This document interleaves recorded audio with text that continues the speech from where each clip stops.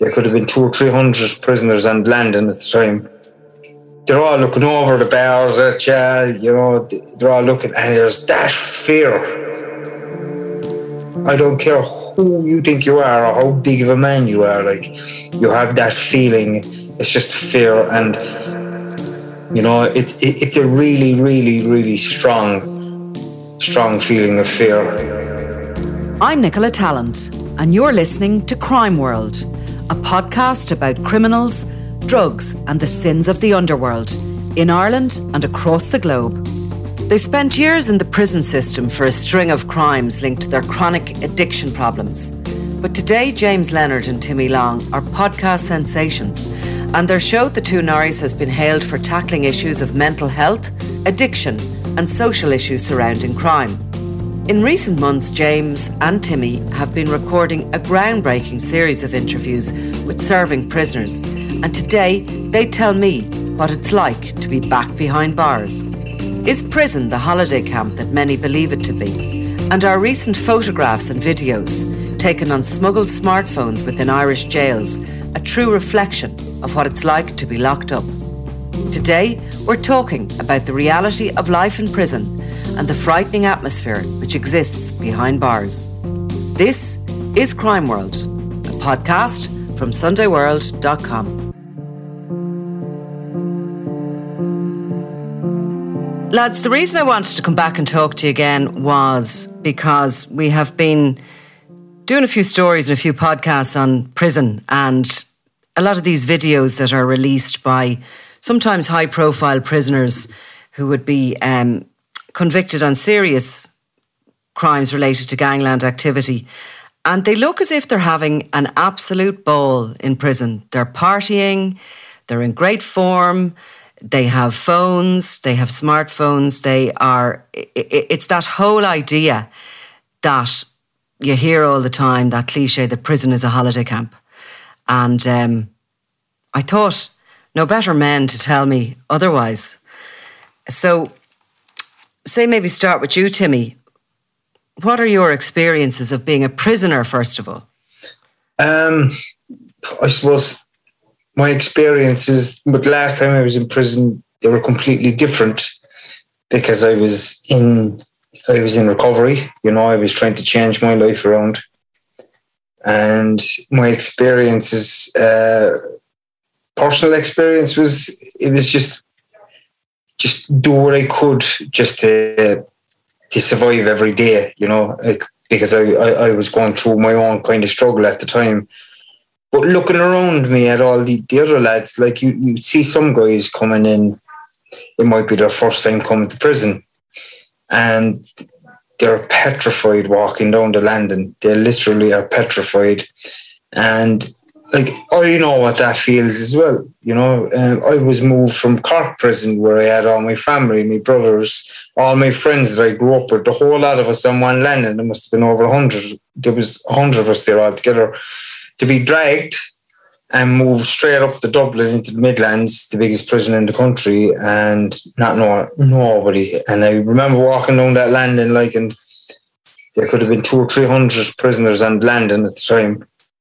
If I'm right, yeah, I think it was about 200, and they're all looking over the bars at they're all looking, and there's that fear that you feel.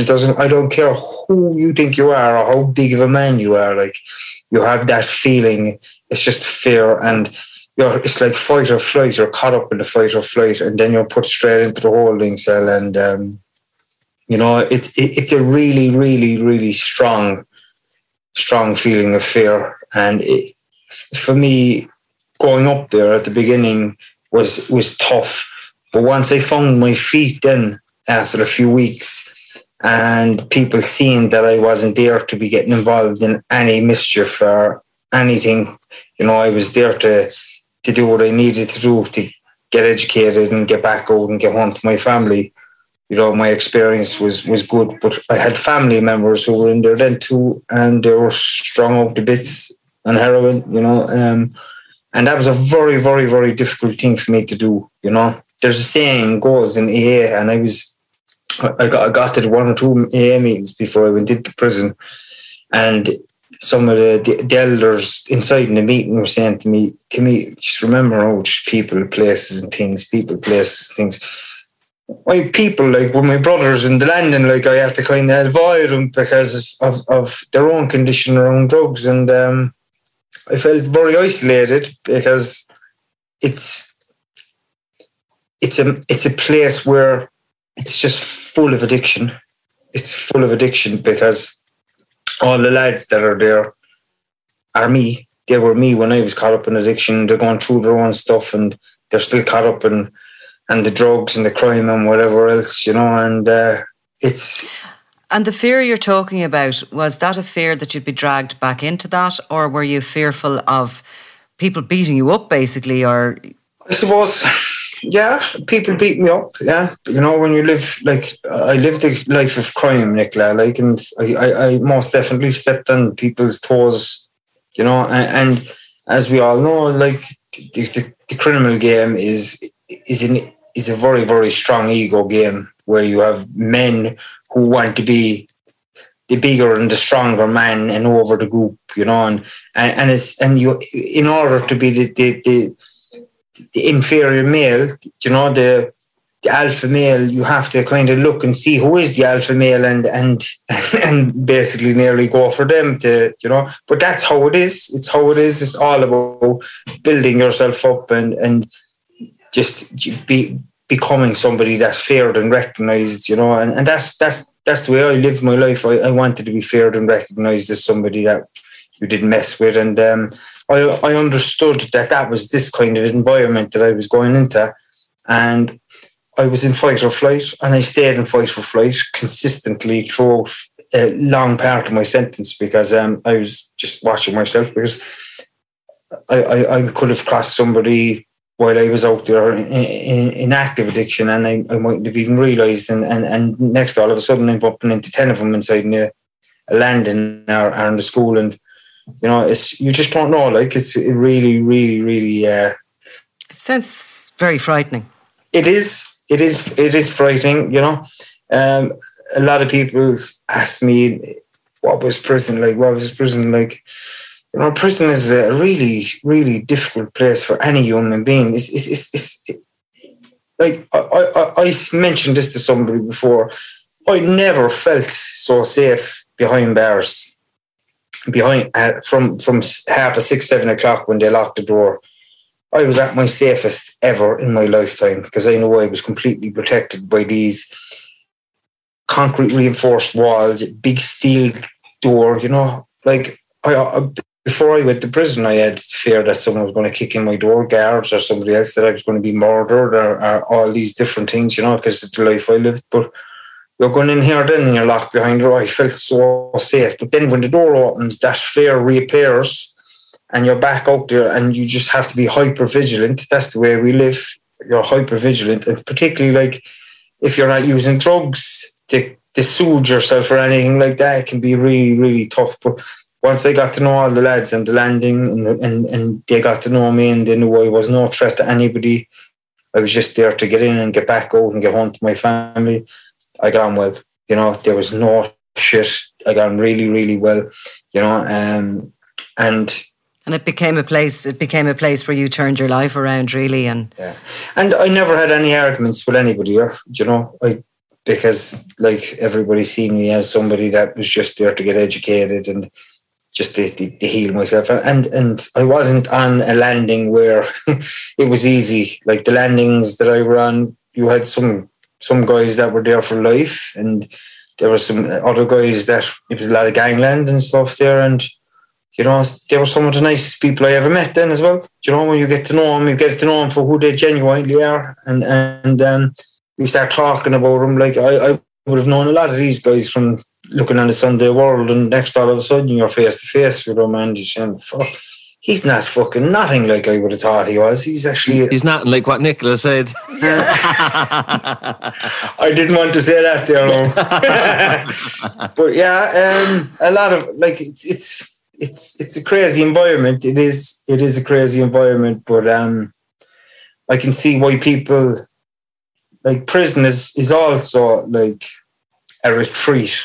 for people that are addicted to alcohol and drugs and crime, because there's more guys walking around at the moment who owe prison their life because they've been so destroyed from alcohol and drugs on the outside that when they go into the prison, they're able to get some food into them, they're able to get clean for a while and, get strong in the gym. And it's unbelievable what it does if you look at it in that respect, but prison is prison at the end of the day. It can transform people physically and make them better. James, do you remember, you have changed your life so dramatically as well. But do you remember going in there with the bravado initially when you were younger and when, you were going into prison? Do you remember kind of strutting in and feeling king of the world? Yeah, when I remember the first time I was ever in prison, it was the 5th of October in 2004. I was 18 and I didn't know how to be. And I know I was a very immature 18-year-old, physically and emotionally. I was like a boy. And but there was a part of me excited because, the people in the area had been... My dad wasn't out that long either. He got out in 2002. So it was like almost pride, to go in there. And the people that we looked up to had all been to prison. So... there was an anticipation and an excitement about it, and the fact that when I get out I'm going to be able to tell all the boys, this kind of immaturity. But there was a party then you're very afraid because you don't know what's the first time you go in. We're all thinking we all seen the documentaries of American prisons and all these things. And I remember I was walking on the yard. It was the first morning I was in there, and I walked on the yard and I was on my own, and I tried to make myself look as angry and as mean as possible, and I was going with a big cross head, which is against my natural nature, And one of the older lads from Knockheeny came over. He says, is everything all right? See, I'm fine. He says, you look very angry, right? And I was like, is this how we're supposed to be? No, that's what I'm trying to do. Yeah, he said, come on over here, and have a game of cards or something. And I got into it then easily enough after that. It was never... After that, it was like prison was never a deterrent. Do you know what I mean? It was never something to be afraid of. And then it was like a home from home then after a while. But when you opened up the podcast here and you were talking about some prisoners sending out images on the camera phones, and it looks like fun and all that. And, but we used to do that as well, You do about 50 press-ups in the muscle top and take, with the camera phone. Back in the day, 2005, 2006, 2007, the old camera phones, a lot of pixelated image, but pre-2008, I would say, it was much different than post-2008. Because I don't know if you remember, and I don't want to say no names to upset anybody, but a well-known criminal rang Joe Duffy for me selling Portlaoise. Well, the morning after he did that, I was inside that time.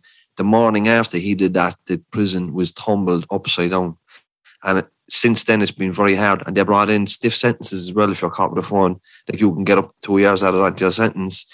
And I remember there was some amount of phones. But before that, it was very easy to get a phone. The phones used to be passed around and people used to be very kind of shouting out the cell window. Have you got the pen? People were kind of careless about it. But after that piece with Joe Duffy and from Portlaoise Prison, that was a nightmare for the IPS, I'd say, and the government, the Department of Justice, and they really cracked down after that.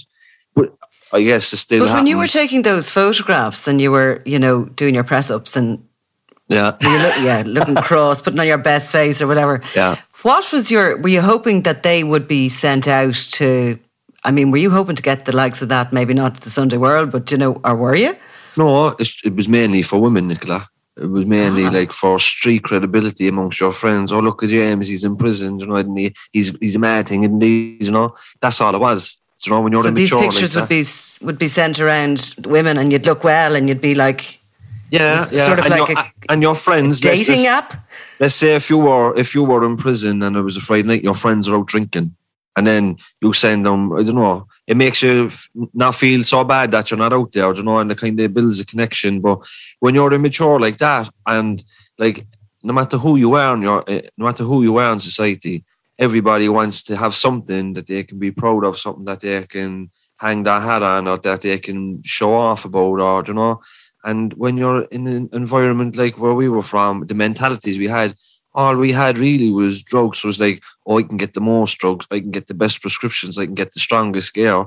And when you're in prison, oh, look at me, I'm in prison, but it's not bothering me. That was the big thing. It's like, I can do my whack, I'm not a roughhead, and look, here I'm going to prove it, and here's me having great fun. But it's all a facade, to be honest, Nicola, because nobody wants to be in prison. Nobody enjoys prison, and all that is a facade. And Timmy said it himself, no matter who you are, like, nobody wants to be in prison. And there is a part of it that's isolating, lonely, and you think about what could have been, and all that stuff, them social media posts, them photographs, that's all to kind of take your mind off it, but it's all a lie. It's all a lie. Mm-hmm. I mean, I can just imagine the amount of time you must have on your own and time to think and reflect, and obviously that's why people use drugs and drink and everything to deal with that. But there must be times, whether you're on drugs, you're taking them or you're not, that you have those moments of, what am I doing here? And the people that you've left behind then outside. And yeah, for me, because all my sentences was small, under 12 months, it was all related to addiction, so they would have been very frequent. And every time you go in, it's like, you're there for a couple of weeks, and obviously you're detoxing from drugs, and you're walking around, you're thinking, fucking hell, here I'm here again, you know what I mean? And it takes you a couple of weeks, but then you get into it, and as Timmy said, you start to regenerate physically, and you just kind of get into the motions of it, in the school, the gym, and you just get into the routine of it. But when you get out, then it's you lack the structure and the safety, what Timmy talked about. And when you get out, then you don't have the life skills or the supports. It's very hard and get back into addiction. That's all you know. It's like a Groundhog Day, nearly. Yeah. So on your podcast, The Two Norries, which is doing fantastically well, and I'm jealous of all your fancy equipment and all the rest of it. But you're working on a project at the moment which is bringing you back into the prisons as, podcasters and as communicators and as people who are trying to educate us on the kind of reasons that people end up in prison. And I've just watched a little preview of some of the stuff you've done, which is really interesting. But a few things struck me. And you talk about that age group, that 18 to 23, 24, whatever it is, when we eventually grow up. I mean, you can go on to your 30s, really, in that semi-arrested development. Like, just because you go from 18 to 19 doesn't mean you're all of a sudden an adult, and yet you're treated that way within the prison system. And you speak about that immaturity that is there with sort of teenagers and very young adults. Like, is it right that they are being imprisoned with older criminals who, maybe are going to teach them a thing or two, and maybe influence them even further? I think in lieu of another option, like for the guy that we did a prison podcast with in Cork Prison, he was in for a violent crime.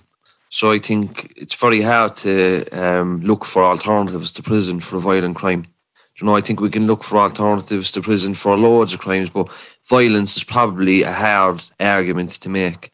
But for loads of other things, I think a restorative piece might be more beneficial. Like we did a podcast the other day with a school teacher and a principal from Knocknaheeny, and they have restorative practice in the school. So when the young people are getting in trouble or they're stepping out of line or they're bullying or whatever, they sit them down with the victim or the teacher or whoever, and they're able to understand the impact of their actions, and they mature, emotionally and everything through that. That has way more of an impact than suspending somebody for a week, And I often thought, like, if I had to sat down across from somebody's car that was taken, that we took, or somebody that we, robbed or whatever, a shop that we stole from or whatever, and they sat down across from us and said, look, you took my car and, that my livelihood is attached to it. Now I can't bring the kids to school. They're missing the football. I can't go to work. And maybe that would have a way more of an impact on me, because I'm not a cold-hearted animal. Very few people are. And going to court and getting prison time when it's just the occupational hazard that you accept. But that human-to-human piece could be used for a lot of crimes. But for this particular person, I can understand why he did get a sentence, but it was a huge sentence he got for a young man. And as he said himself, he spent the first few years of his sentence travelling around Ireland in different prisons. He couldn't settle. He was immature. He was full of testosterone. And then after, by the time we get 23, 24, started to calm down a small bit, come to Cork Prison, which he says is way quieter than all the other ones that he was in. And that really helped him settle down. But yeah, when somebody goes to prison, they might go in for a crime, but then they learn how to do loads of other crimes as well. And, it can be a breeding ground for criminality, of course. And Timmy, literacy, it occurs to me as a recurring theme in a lot of young people going to prison. They will fall out of the education system without the ability to read or write. I mean, they're going even into secondary school without that ability, and they're behind, they're dropping out early. For you, was that something that was, did you find that was something, or now can you look back and see that was something that was very debilitating? Definitely. At this, I was at this stage where I knew my whole lifestyle was never going to support me financially anymore, and I also was sick of not being able to read things properly. I never even filled out an application. I never ever, I was 30, 32 at this stage, 31, 32, and I'd never filled out an application for anything in my lifetime. I had to get other people to do them. And even I remember at the beginning in school, just learning the ABCs with the teacher inside in the school and learning the months of the year, because I never needed to know these things because of the life I was living, and I started to feel more confident in myself. I started really testing the waters as well with my reading. They gave me a lot of audio books as well, because reading was very difficult for me because I couldn't really sit still for very much time. But education is critical for the likes of us. And I think there's another important thing needs to be put into the prison system, because we've prisoners, I'd say maybe 80% of them are dyslexic, are severely dyslexic. And I never came across an educational psychologist whilst in prison. And when I was diagnosed with dyslexia in third level education, it helped me so much to understand myself in terms of, I used to call myself stupid and thick, But when I found out I was dyslexic, I knew then I had a learning difference, and I was able to say, okay, I looked at the attributes to dyslexia and I said, it's grand, no, there's short-term memory and another few other things. And I said, it's okay now to be the way I am. I know that I have a learning difficulty and it's fine. But I think within the prison system, the school is probably one of the most important things to help people to understand life. And it also educated me in terms of how to become more of a spiritual human being, because there was words I learned that I would have never learned, and it helped me to grow as a human being and understand life more.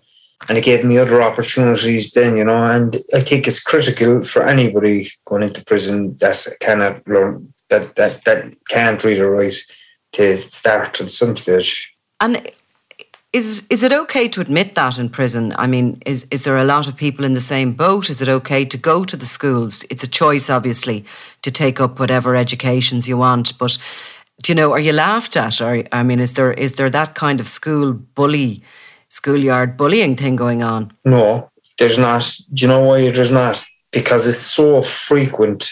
There's so many prisoners in there that cannot read or write, that it's not like your normal society where a child can't read or write and all the other, like you're getting the kid in school, the kid that's in school and he can't read and write, you're getting all them kids in prison.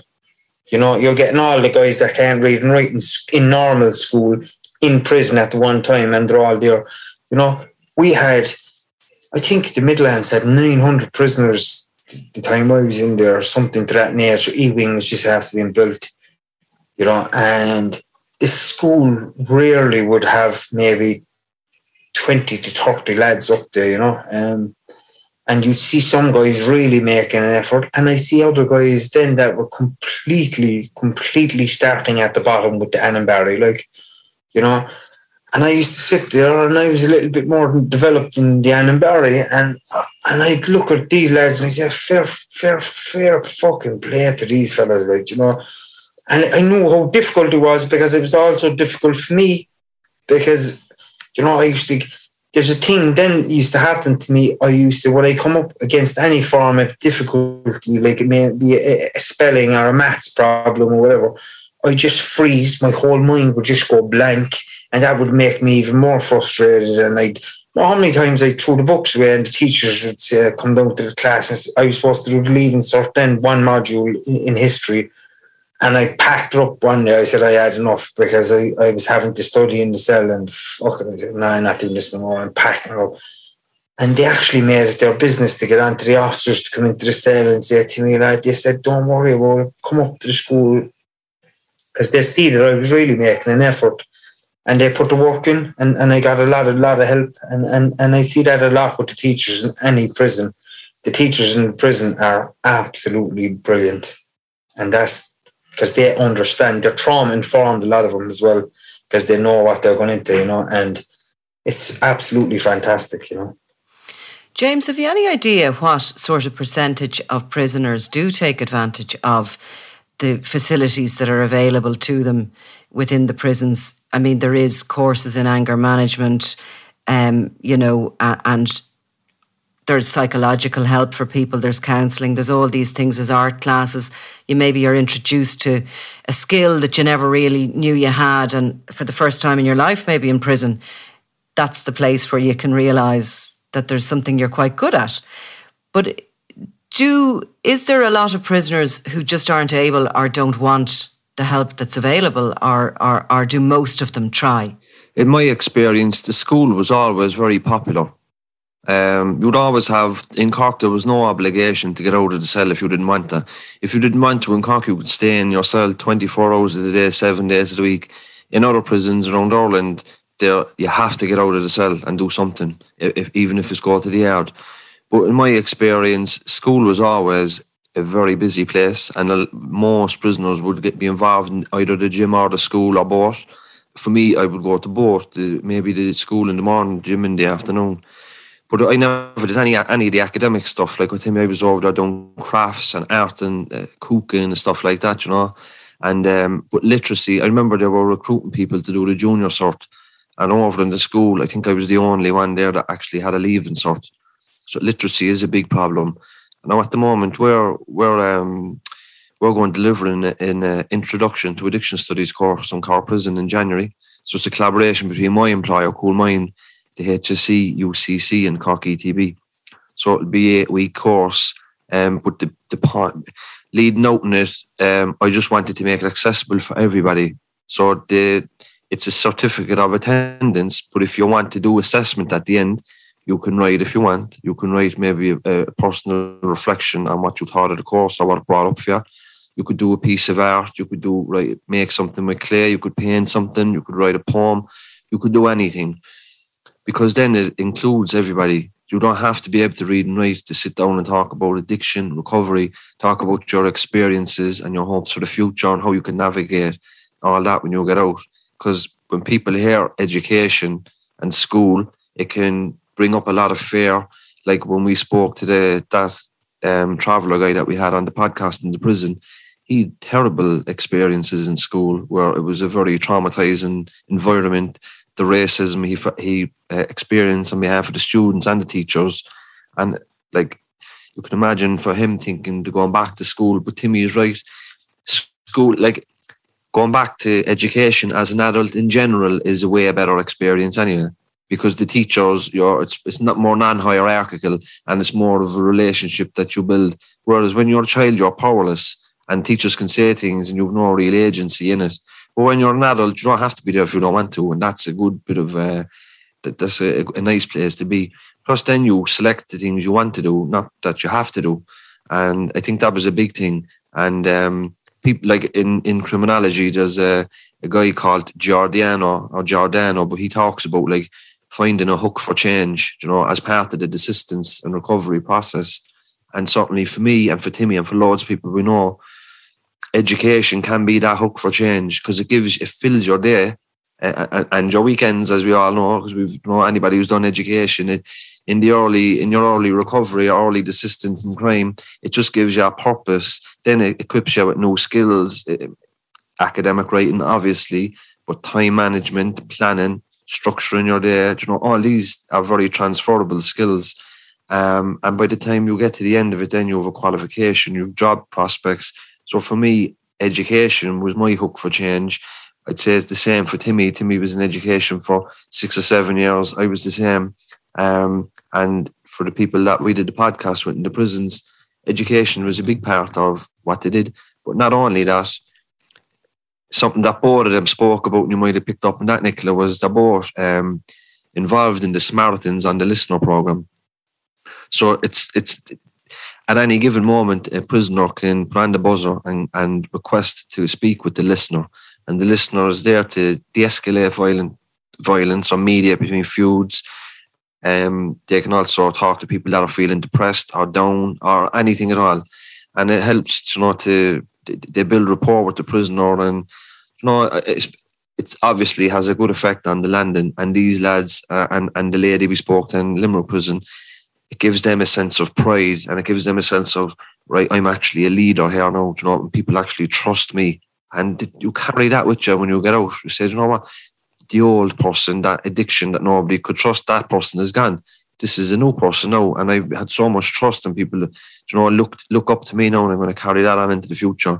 And even that traveller guy, again, like, he was involved in the traveller mediation service, so going from being in a feud himself to now mediating between feuds, like, it shows when you take people out of the violent environment and the poverty and all the addiction and mental health at home, and you put some supports around them and try to nurture it, then they can become their true selves. And it's like what Timmy said, you might look at somebody from the outside, you think, fucking, that's a bad crime, and you could be loaded with judgment. But after a few years in prison, you begin to see the true person, and sometimes it can be very hard to and I don't know how many people I met, and you get to really like them, and then you hear what they're in for, and you think, fucking hell, that's bad.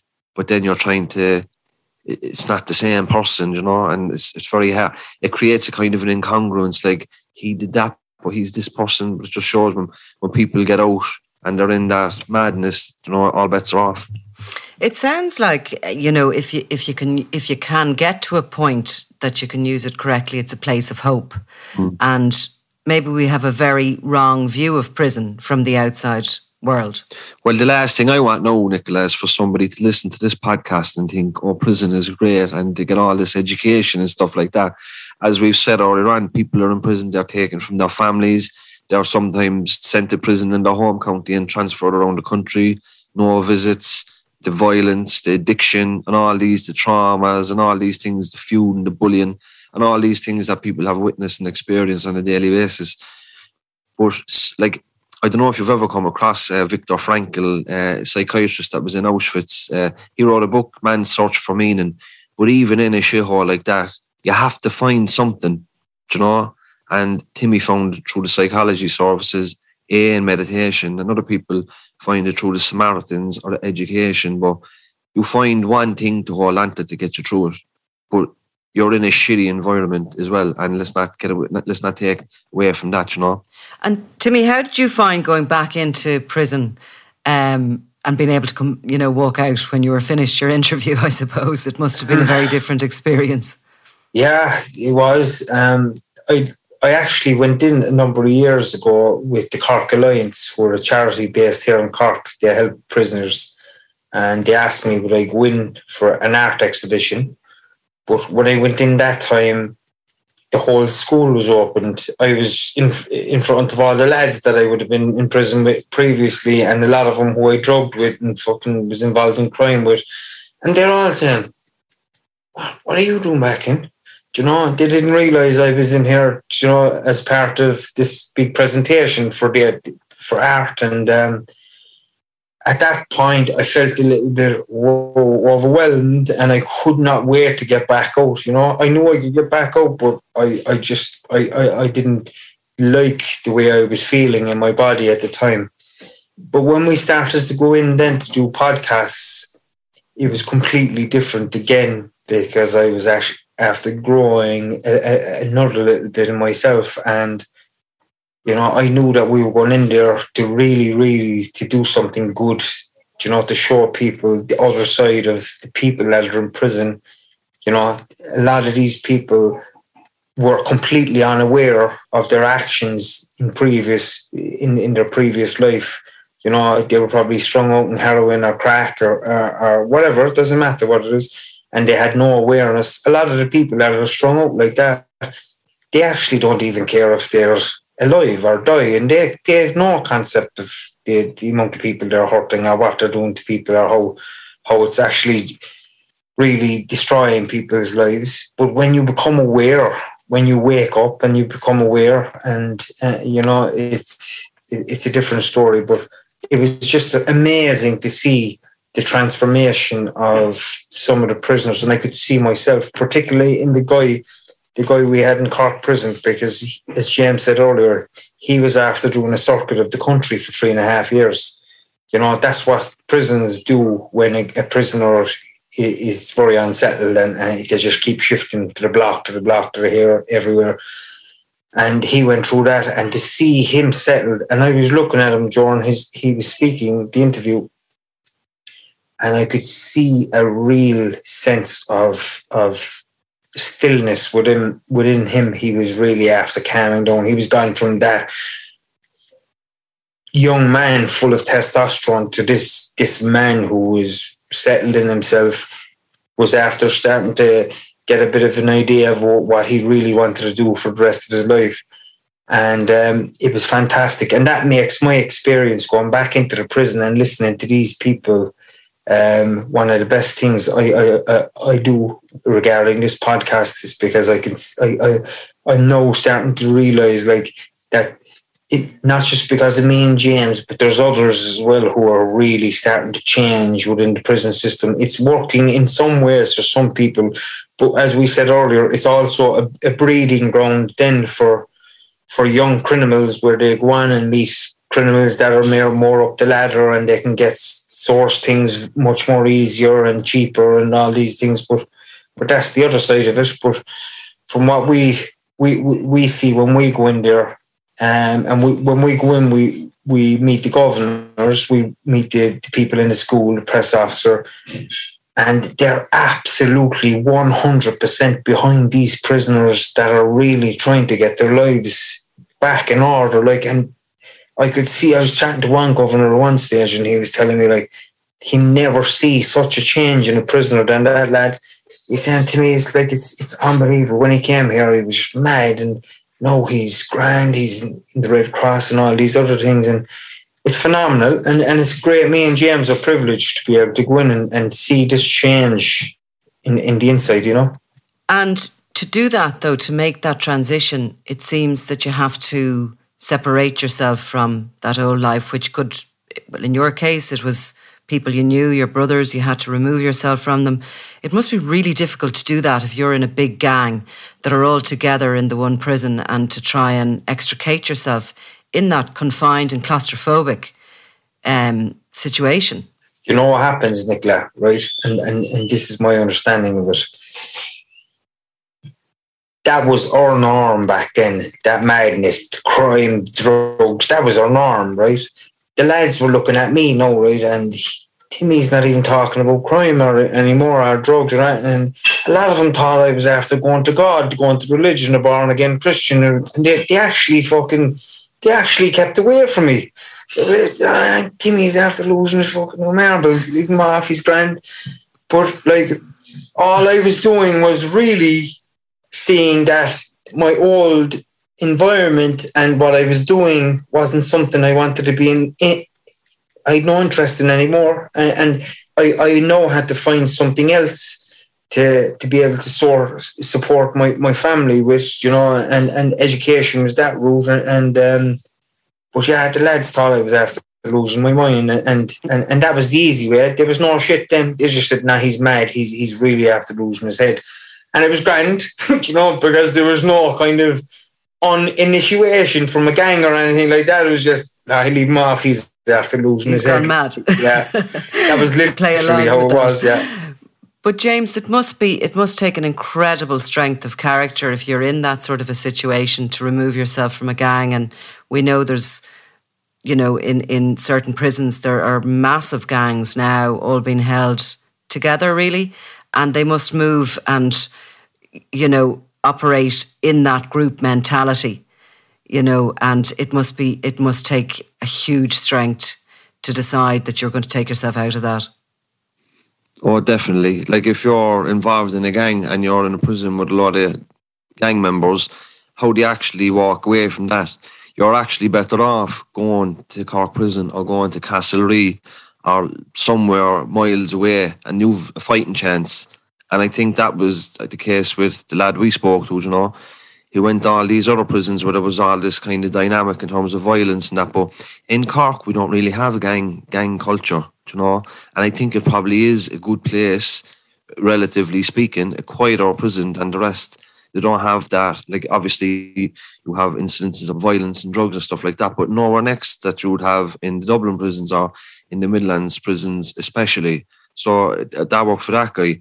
But I don't know if you've come across Dr. Sean Redmond's Greentown report, but he writes about how young people get caught up in gangs and how they find it so difficult to get out of it. But that can be the same in prison. You might be in prison, you might be fed up with your life of it, but how do you actually escape it? Get out of it and do what? With who? Do you know what I mean? Maybe your family are caught up in it, your wider family, your friends, maybe that's all you know, and as bad as it is. So what else am I going to do? But if you can be taken out of that context, like we spoke earlier on, you get a fighting chance. But I remember when we were going into the prison, I was thinking to myself, I didn't have all the anxiety I thought I would. I'd say if it was 12 months ago, it would have been different, because I often know when we started out, especially when the psychology services in the prison asked for permission to stream the podcast around the Irish prisons, so we said go for it. But I often thought, I wonder what they think of us, Do they look at us and think, who the fuck do the two boys think they are? But we got a load of good feedback, especially from Castlereagh, Cork and Mountjoy, that was going down really well. So when I was going into Cork Prison, then it was like, you know what, it's actually grand. We're just ourselves. We don't think we're anything else, and we'll be received well. As it happens, we didn't meet any prisoners only because of lockdown and everything was restricted. So we only met the guy.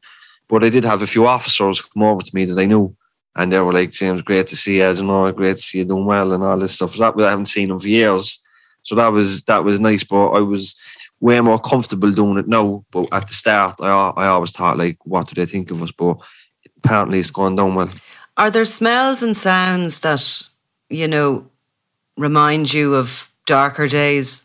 Oh, yeah. It's the jangling and the doors and the blasting the radios and the shouting under the cell doors and all these noises you associate. It does spark memories.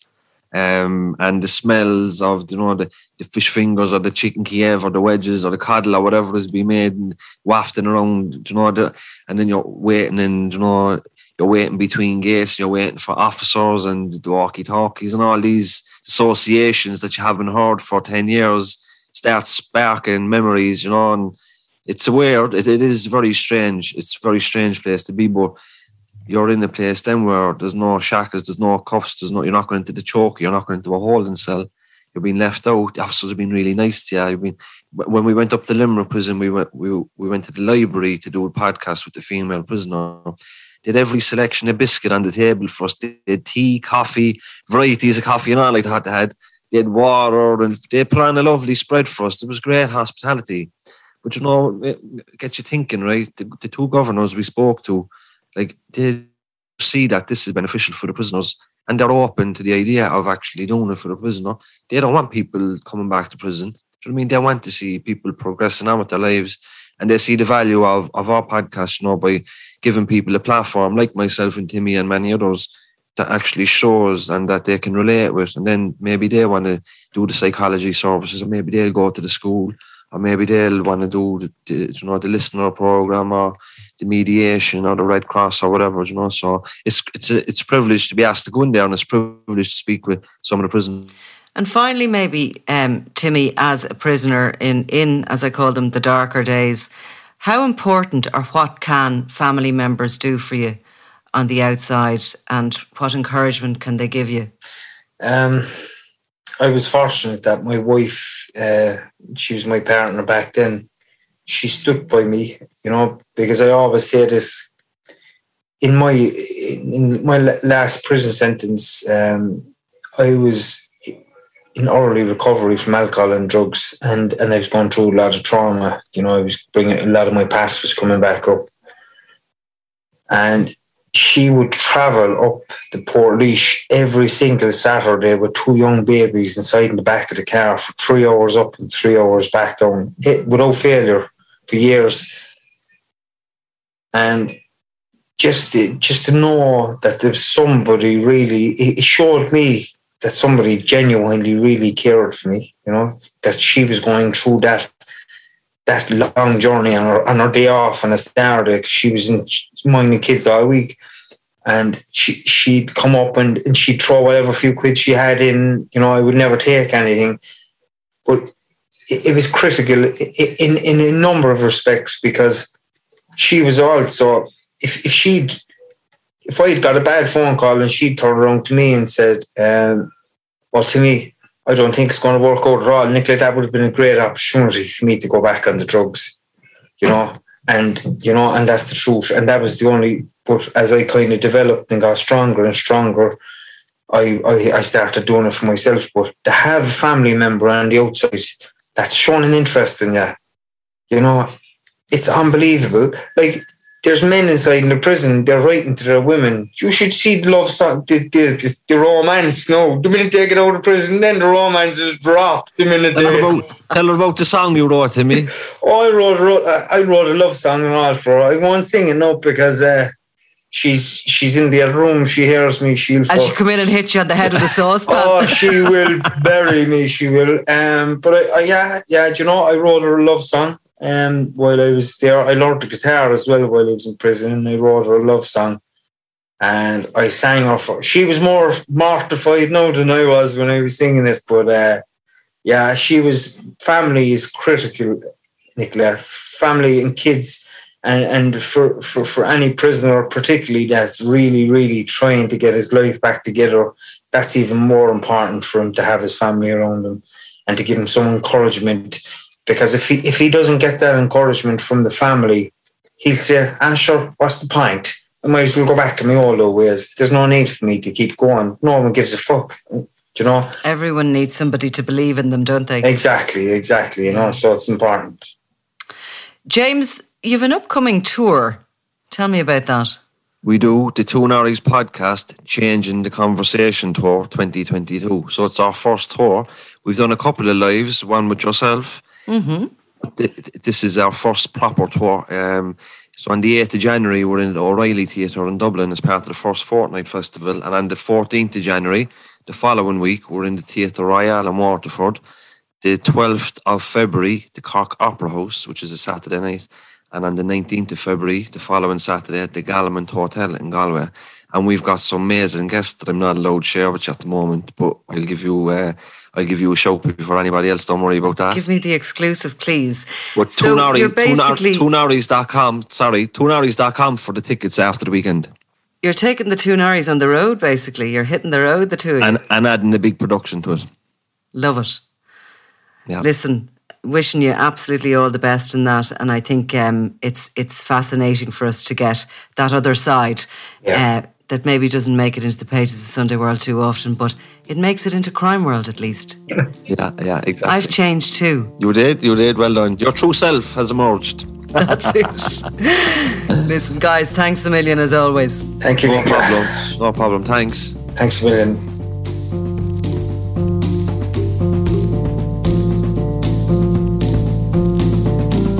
You've been listening to Crime World, a podcast from SundayWorld.com, produced by Ian Mullaney and edited by me, Nicola Tallant. If you like the podcast and love true crime, why not download the free SundayWorld.com app for lots more stories from Ireland and across the globe.